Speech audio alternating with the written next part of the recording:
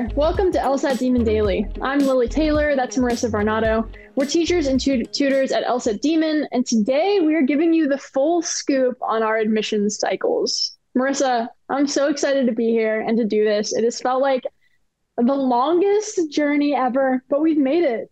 We did it. It's awesome. Did it.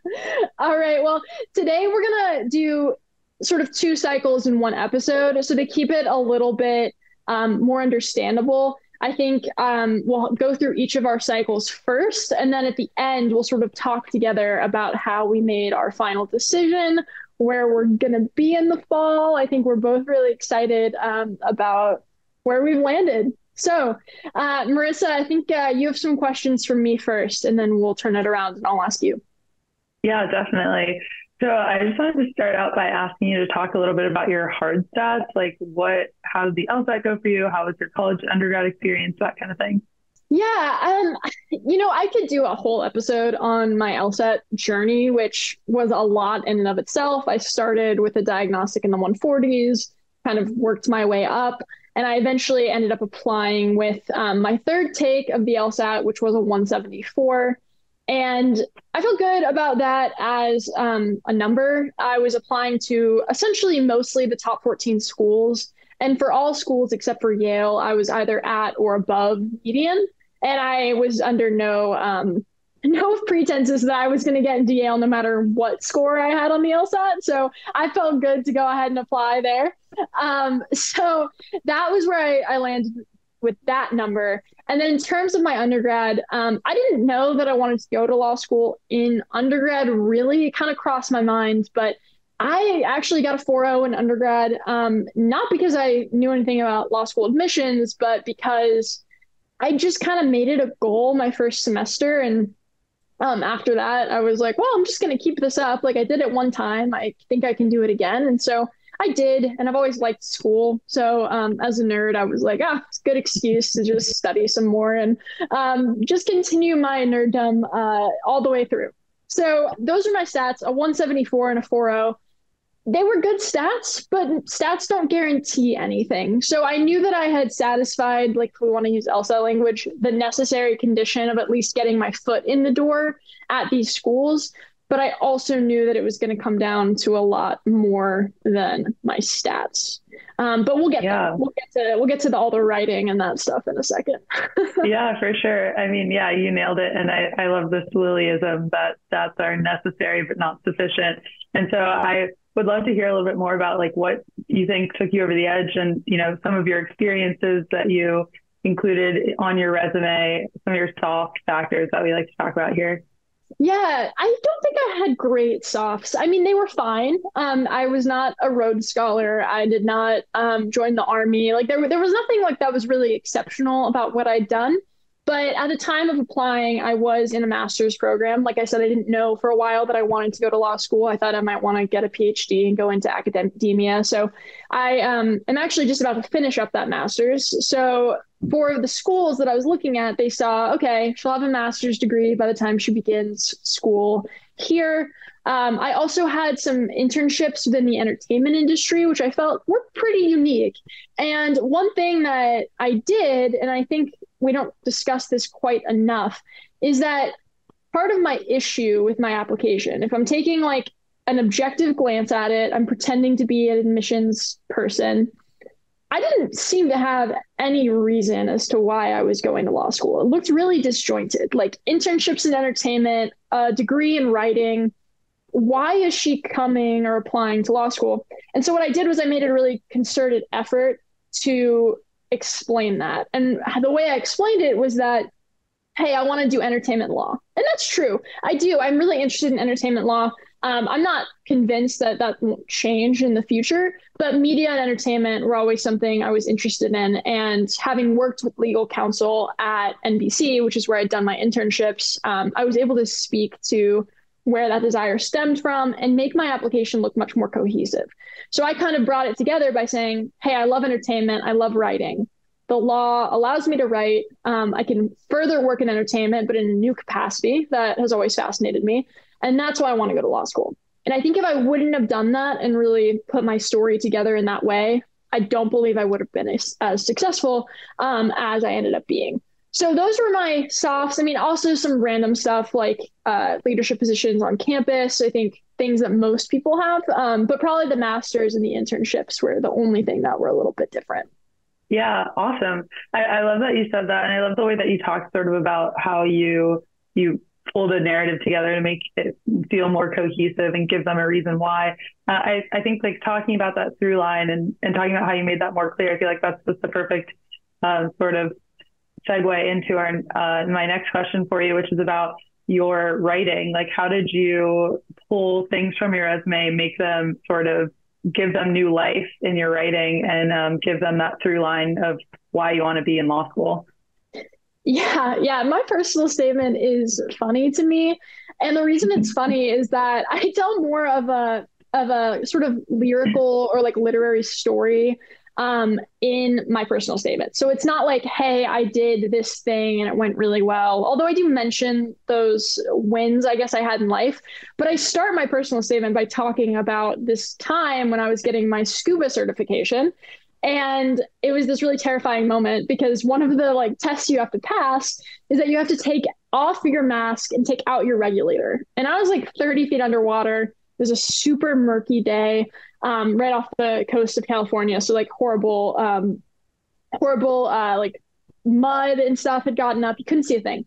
And I have a little bit of claustrophobia. So the idea of like letting go of my breathing apparatus and not being able to open my eyes really got to me. And so I went into that moment in my personal statement and why, despite the fear, I did the test anyway. And I sort of ended up relating that back to there have been other difficult and even sometimes painful things that I've done in life. But the reason that I've done them and what that story I think shows is that I have a real ambition and drive. So even when things are hard, I'm willing to go through with it anyway. So I sort of brought up the writing projects I'd done in college, including writing a novel in a semester. I tied it to all of these like actual concrete achievements, but I started with a more ethereal setting the scene of a moment when you could see all of that sort of coalescing. And it happened when I was 15. Some people say don't write about stuff from when you're younger. For me, because I think I took it from being 15 to stuff I had achieved more recently, I think it was fine. And then I essentially capped off the essay by saying, hey, I want to do exactly what I just said a few minutes ago, which is I want to take that love of writing, take that ambition, and turn it toward law school. So that was my personal statement. I also wrote what we call in the admissions world YXs. And these are essentially one-page statements indicating to schools why you're interested in attending. You might be thinking, if you have not gone through admissions yourself, well, you applied there. Don't they know you're interested? Well, it's not that easy. More simple. And while you can absolutely be admitted to any school in the country without a YX, and some even prefer not to receive one, off the top of my head, Yale, Harvard, Stanford, I think NYU as well, generally don't like them. There are other schools that do. I did my research. I was aware of which schools are really concerned about fit and which schools want to see that you have a not only a desire to go there, but that you understand what life is like. So we're talking about some of these schools that are in places that may not be seen as desirable by candidates. So if you're NYU or Columbia, I don't think you're very worried about people wanting to come live in New York. Generally, that's like a goal for people is to go live in the city at some point. But if you're in Charlottesville or Ann Arbor or Durham, you might have more concern about if I accept this person, will I yield them? Will they actually come? So I wrote YXs for a number of schools. I'll tell you which ones. I wrote them for UVA, Michigan, Duke, and Florida. And then I also wrote some additional optional essays. So for Penn Carey Law, that was what they call a core values essay. It's kind of like a YX. It's a little bit different. They kind of have a unique prompt. So I wrote that essay for them. And for Georgetown, I wrote a top 10 list essay, which was like for me, I did a bucket list. It was very random. I think I mentioned Emily Dickinson like 3 times. So those are all of my actual writing things that I did. And I have to say, I think that my writing is the reason why I received a lot of the acceptances that I did. Like I said, my hard stats got me in the door, but Dane Ingber from Yale, she has a great quote that I love to tell people, which is that your hard stats, they set the bar, your softs and your writing help you jump it. So if you have perfect stats, right, you're a 180 and a 4.0, your bar is pretty much on the ground, but you can still trip over it if you don't have the writing and all of those other components. So if you, on the other hand, have really poor stats for a given school and that bar is really high, you can actually jump over it sometimes with your writing. So my goal was like, I didn't think my bar was on the floor, but I did think I had to do some more to get myself into these very top institutions. And that's what I did. And I worked really hard on those essays.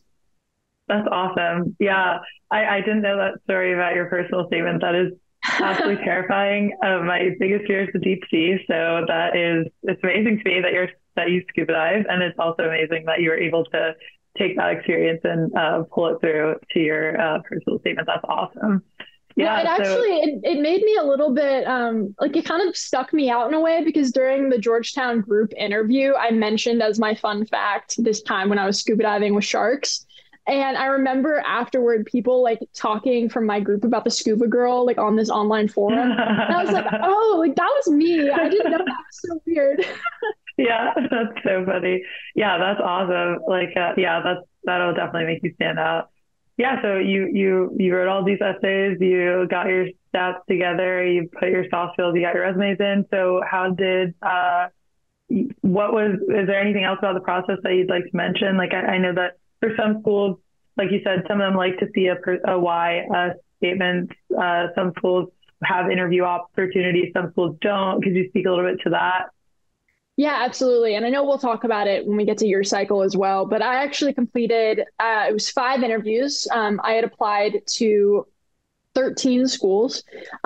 So a few of those interviews were one-on-one over Zoom. So those schools were the University of Virginia and the University of Chicago. Those were my favorite, both because I had great interviewers, but also because it's just a lot less weird to actually just speak with someone. You can connect with them. It gives you a really good sense of the school too. You can ask them questions. So I liked those the best. I had 2 of those. I had one group interview, which was Georgetown's. That's a very unique experience. If you apply to Georgetown, make sure to kind of read up online about what that looks like. It's really cool. Dean Andy over at Georgetown does a great job with it, but it's certainly something that I'm glad I had a little bit of information about before I went into. And then finally, I did 2 Kira interviews, and these are a little bit weird. It's essentially like you get a prompt through an online service, and then it records you speaking for a set amount of time. So I think for Cornell, it was about maybe a minute and a half. For Northwestern, it was about the same. Not much you can do to prepare for those except just show up and try to keep your answers concise. So I didn't like those very much. But yeah, all in all, it was 13 schools. I'm happy to name them too and tell you which ones rejected me and which ones accepted me if you want to know. Yeah, that would be my next question. You put in all that work. And so what was the outcome? Yeah, so I told you I applied to 13 schools. I received 2 rejections, which were from Yale and Harvard.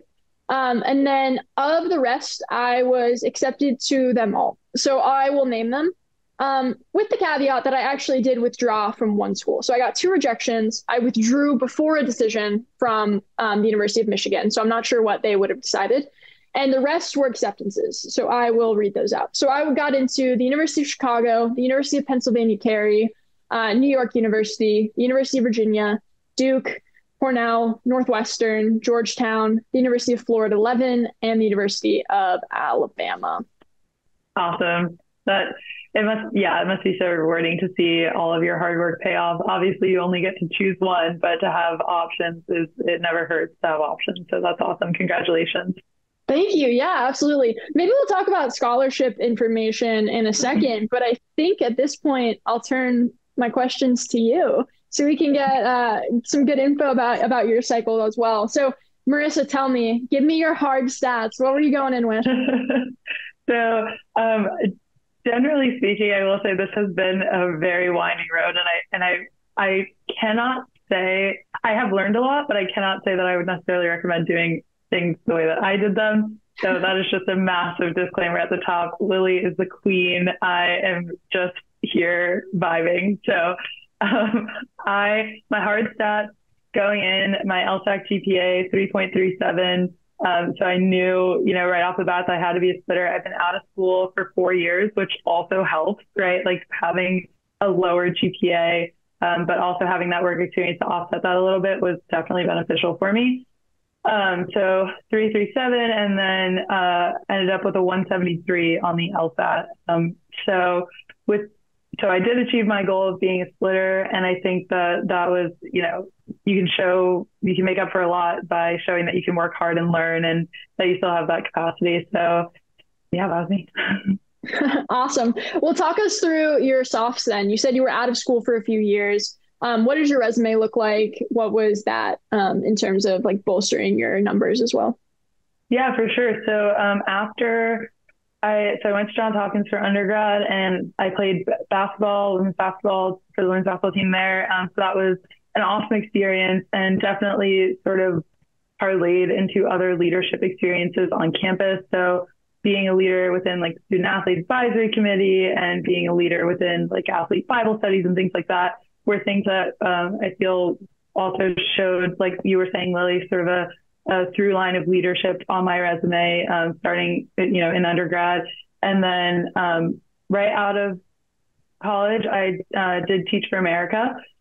So that was my second AmeriCorps experience. So I worked for a trail crew. I told you it was a little bit of a winding road. So I did some conservation work out in Utah and South Dakota and North Dakota for AmeriCorps while I was still in undergrad. And then right after, did another AmeriCorps program in Teach for America, which was an awesome experience. I was down in Nashville teaching English language learners, which was just super awesome.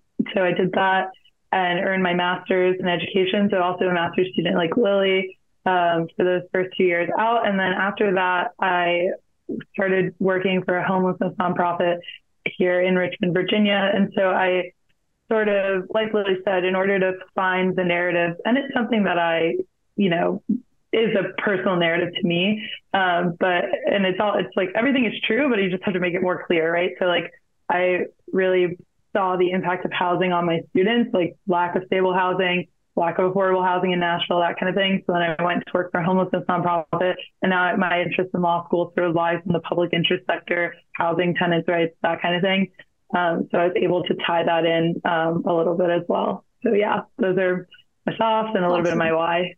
Yeah. I think what you just said is so, so clutch and so key, is that you're not making anything up. Like when I said craft your narrative, it's not like you've had no experience with, I don't know, environmental law, and then you just pretend that you've had that, right? It's taking what you've actually done and giving them like a path there, right? You're taking them from point A to point B.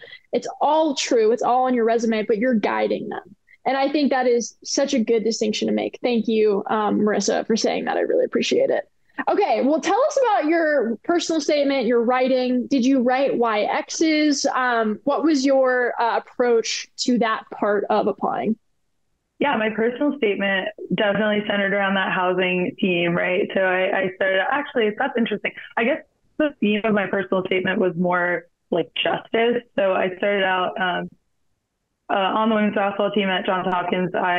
We're living in Baltimore City, Freddie Gray has just been murdered. So this is like 2015-ish, when I'm graduating high school and getting into college and stuff. And so I sort of centered the narrative around my not standing for the national anthem during pregame, to play before every game, and sort of just that little bit of protest or a little bit of resistance that I could show, because I felt that there was some tension between like the way that I was spending my time and the things that I valued, right? So like spending all my time in the gym versus like spending my time in the community and that kind of thing. So I felt like that was a little way for me to still feel connected to like the causes and the efforts that I was working towards off the court. So I started my personal statement there and sort of took it through to the other work that I've done in that same vein. So like I said, with Teach for America, doing, working with my students, helping kids translate documents so that they can get their things in for whatever assistance that they need, and then taking it through to my nonprofit work here. And so, yeah, that was sort of my personal statement through line, and then kind of trying to connect that to the idea of learning about not only the sort of hard legal outcomes of the justice system, but also like how to pursue justice within the justice system, like justice as a like moral concept or like as an equity concept.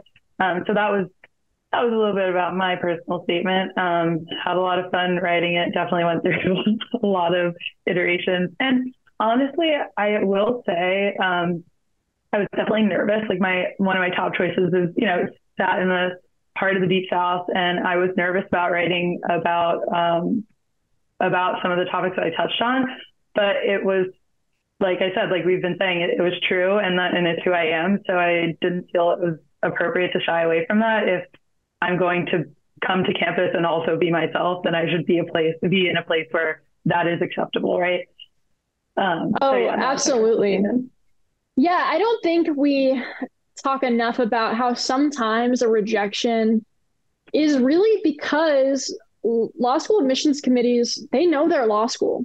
And I think sometimes a rejection is not because they don't think that you could do the work or that you wouldn't be a great student, but that they see that you are not a fit. I don't know how many rejections that is, but I think it's worth mentioning, right? Like sometimes people have ideas about a school that are not accurate. And I think that that is one thing that both sides need to work on is finding both the fit for the school and the fit for you personally. So that's great, Marissa. I'm glad that you sent that topic in anyway. I really think that it's more important than anything that we are ourselves in these applications. Like if I would have tried to write your personal statement or vice versa, it probably would have come across as not genuine. So don't try to make yourself be anyone other than who you are. And with good stats and enough care and time, the right school is going to see that in you. That's awesome. Yeah, for sure. Did you write any YXs? I did. I also wrote a diversity statement just briefly. And I wrote that about my time teaching as well, and about being like a queer teacher in the South and sort of in this political climate, right? Like having all of these bills that are being passed that would have had impacts on my students and that kind of thing. So I think a diversity statement is a great place to talk about something new. And I think like as a person of color, like I felt that was captured in my personal statement. Sort of like some of my experiences with why I feel motivated to do this work. So I was able to take my diversity statement and write it about another element of diversity, another intersection of my identity that I felt was relevant. And so I just wanted to throw that out there. Like, don't write a diversity statement if you feel it'll be redundant, but also like maybe think about other ways that you bring diversity to places. But yes, you asked about YXs, and I did write some. I wrote a YX for Virginia. I wrote one for Michigan.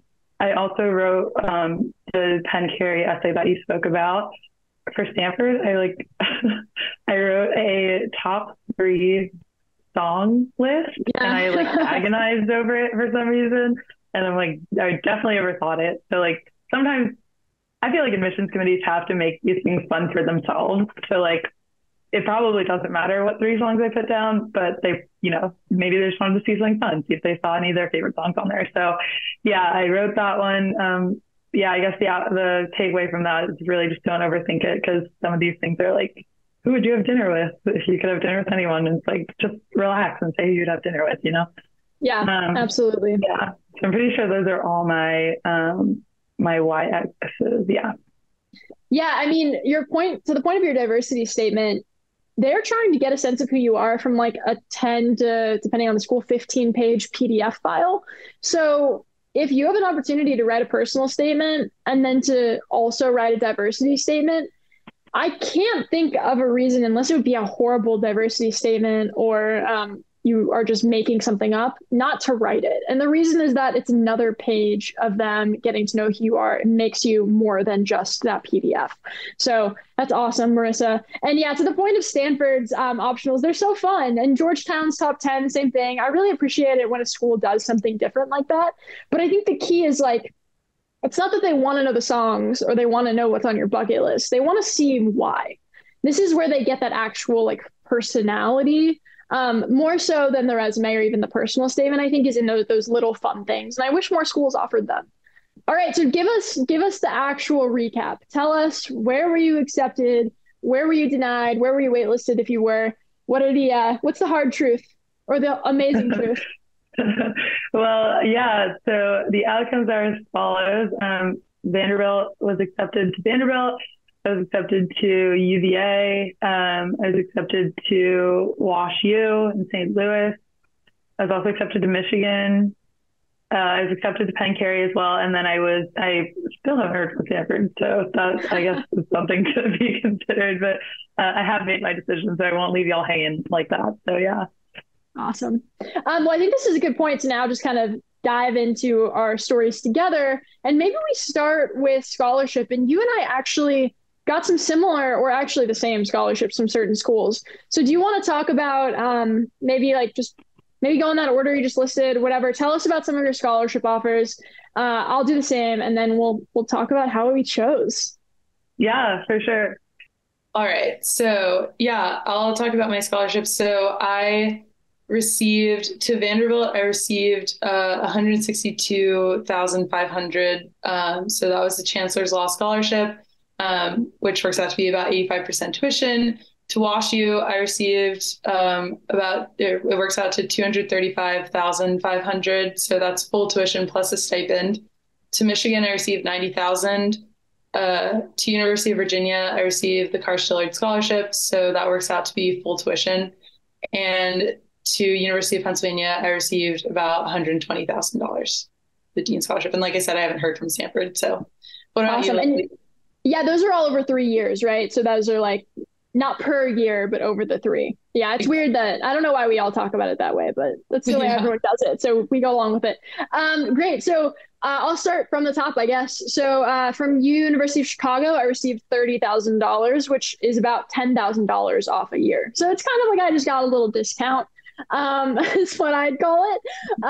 From the University of Pennsylvania, I also received the Dean Scholarship in the amount of $123,000. From NYU, I got $104,000. From the University of Virginia, I also received the Karsh-Dillard Scholarship, which is full tuition and fees. You forgot our fees; they're also covered. Can't forget the fees. And that's $222,600.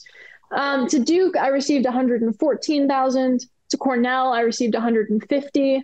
I withdrew from Northwestern prior to aid, so I'm not sure what I would have gotten there. From Georgetown, I received $120,000. From Florida, $114,000, which is full tuition there. And from Alabama, $135,000, which is full tuition there. So I essentially ranged from very minimal, like a few $1,000s off a year, to full scholarships. But here's the real question, right? What was your decision down to? We've said a lot of numbers, we've said a lot of names. What were your final two, and how did you pick? Yeah, we never say narrow it down to two, but I did. I narrowed it down to two. I was between Vanderbilt and UVA. And UVA kind of drops their aid all at once in March. So I was accepted to Vanderbilt long before I knew that I was even accepted to UVA, and then long before I knew about the aid story. Like I said, I had done Teach for America down there, have a network, a community down there that I was eager to get back to. So I was working with that about 85% tuition number in my head. So I'd come out owing about $40,000 going into plus what would work out to be would work out to be 4 years of living costs, because I was pursuing a dual degree at the divinity school there. The thing about that is going into public interest work, we know not always the most lucrative, right? And our ethos, don't pay for law school, sort of was ringing in my head. So when that aid came through when that scholarship came through from UVA in the form of full tuition, it was certainly hard to say no to. But I tried to keep an open mind. I actually learned about it when I landed in Nashville for Vanderbilt's accepted student stay. So I went through that sort of, give me a reason to say no. Had an experience there, met some folks, talked to professors, tried to keep an open mind and everything.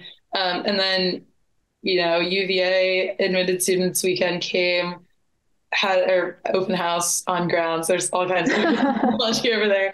But I mean, I had just an amazing time. The people there were just so incredible. Our interviewer, oh, I say our because Lily also had our interviewer, just incredible, such a warm welcome. Yeah, it's just not every day that a school goes out of their way to make you feel like you'll be part of the community, going on tours, kids, trying to whisper, oh, you should come here, you should come here, and all that stuff. Just made it feel like a really natural decision.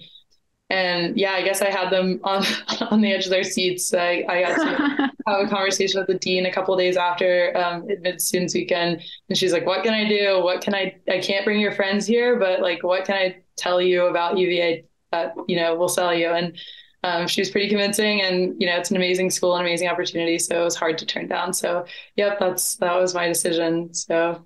That's Wah, amazing. wah. Wahoo, yeah, Wahoo Wah for real. Oh, I guess that spoils my decision, but we'll get there in a second. So my decision also came down to two. They were the two that I'd kind of been keeping an eye on all cycle, even before I was accepted. They were really kind of in my top from the get-go, and that was the University of Chicago and the University of Virginia. So when I was admitted to U Chicago, I kind of thought, that's it. Like, it is a great school. It's ranked very highly, and I thought it'd be great and fun to live in Chicago. So I attended their Admitted Students Day and was super impressed. The faculty were incredible. It was a really amazing community of people who are even bigger nerds than me, which I wasn't aware was possible. Good to know that it is, though. And I thought my decision was pretty much made, but I was hesitating for a few reasons. One, I hadn't gotten any merit aid information yet. And if you know anything about law school tuition, it is expensive, and Chicago is expensive. Not as bad as New York, but it is still pretty expensive. So I hadn't deposited for those two reasons. And like Marissa said, we hadn't gotten aid information from UVA. So I was kind of like, definitely the school I'll go to if I don't go to Chicago. But I was feeling like Chicago. Then UVA Day came, and I saw I'd gotten the Karsh Dillard Scholarship, which I had never imagined I would get, and I was totally blown away. So I was like, well, I guess I have to go to their Admitted Students Weekend now. And luckily for me, Marissa was also going, and we just had the most incredible time. She mentioned our interviewer. I have never in my life had an interview as exceptional, as convincing, and not because she was selling us on XYZ objective amazing outcome that UVA can give, but because she genuinely felt like she cared about me and my story and wanted me to come and make UVA hopefully better, which I hope that both of us can do, just like all of you out there. I hope that any institution you go to, that you leave it better than you found it.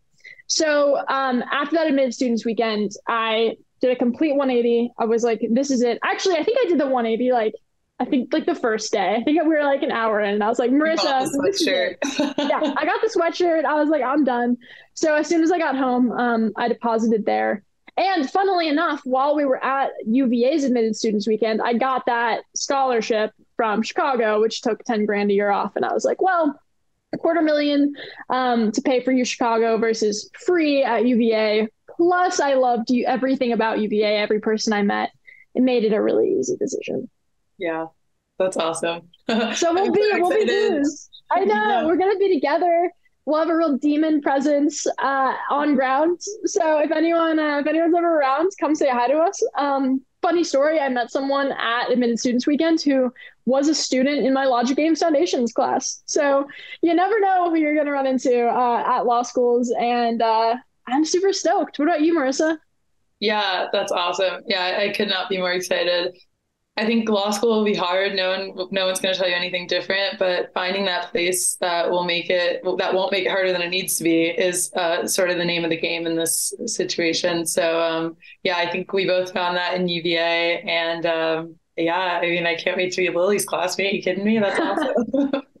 Oh my gosh, I can't wait to see you kill it on the softball field. UVA is known for softball.